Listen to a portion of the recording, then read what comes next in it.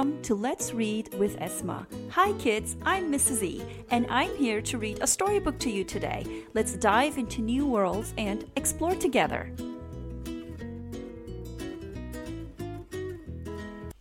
Hi kids, today we're reading a story called The Way Home for Wolf by Rachel Bright. As a rainbow of lights flickered soft in the night, dusting diamonds of ice in a desert of white, the wild whipping wind it whistled its tune to a howling of wolves and a shimmering moon. And the loudest "Aroo" in this echoing song was a wolfling called Wilf at the heart of the throng. He loved to be fierce and longed to be grown. He liked to try everything all on his own. "Look at me, I'm big, I'm tough," he would growl, whilst he showed off his strength and practiced his prowl. One night, it was time for the wolves to move on. New folks had moved in, and their shelter was gone. So they left right away to find a new cave. They would have to walk far, and they'd have to be brave.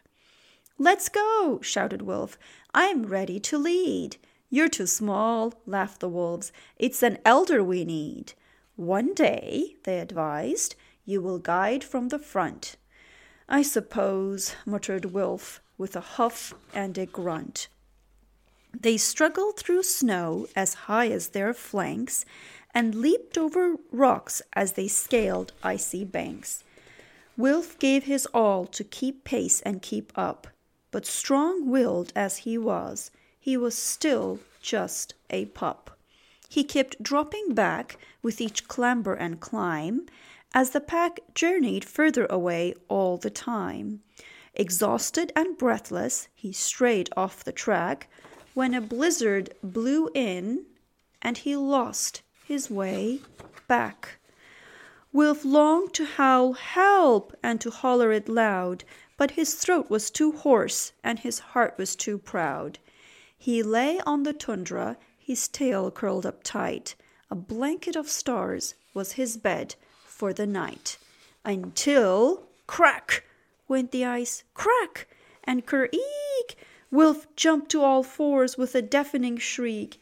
He stuck out the claws on every limb. He had to hold on, because wolflings can't swim.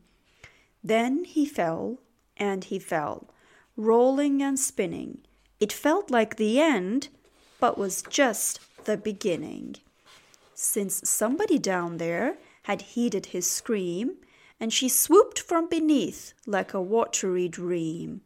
"I'll help you," she called, "just reach for my horn, a majestic and magical sea unicorn."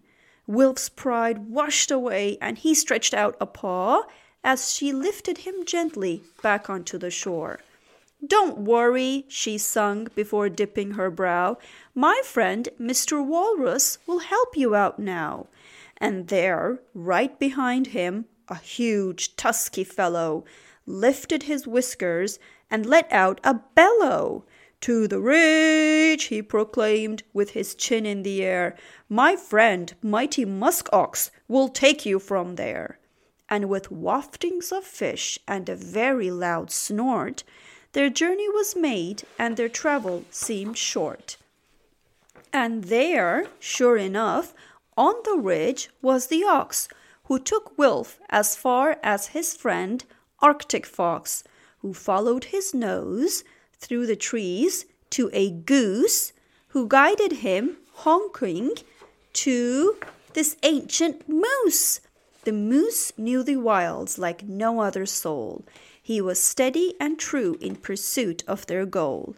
And as twilight closed in, Moose sang out a call to a flittering, fluttering, tiny fluff ball, a bear moth, who showed Wilf the rest of the way to the place where this wolfling most wanted to stay.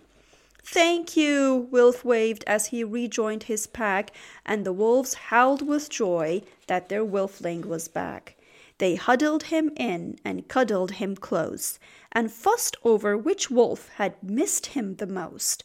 Wilf, He knew then that when all came together, the darkest of times are easy to weather. So he bowed to the narwhal, ox, walrus, and goose, and vowed to the fox and the moth and the moose, if ever I meet one who strayed off their track, I'll help them along by guiding them back. And true to his word, Wilf is different now, and his world seems much smaller and warmer somehow. Since wherever life takes you, wherever you roam, we're all just a handful of friendships from home. And so the story came to an end. While the tired eyes closed, little minds dreamt of a friend. Thank you for listening. Night night and sleep tight, little ones.